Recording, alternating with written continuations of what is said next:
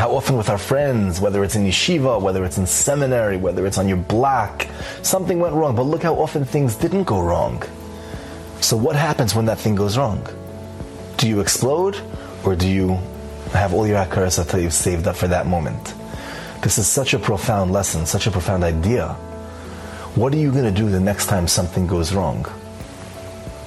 And in our relationship with HaKadosh Baruch Hu, this happens all the time. You have a flat tire. How often did you not have a flat tire? Honestly, how often did you not have strep and you were able to feel all those, you weren't able to feel all those swallows? How often did your hot water work? Did your sink not break? How often didn't it snow this year? Honestly, how many days did it not snow? Oh, every day, it's like 3 days. Okay, granted, it's annoying. But look how many days it didn't snow.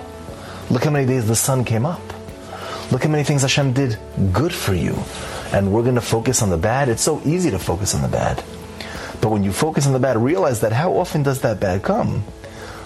And how often did the good come for all those years? You wake up one day, you can't move your hand, weird example, but you can't move your hand or something like that. You have the eye is all, whatever it is. How often were you okay? You have some back pain right now. How many years were you alive that you didn't have back pain?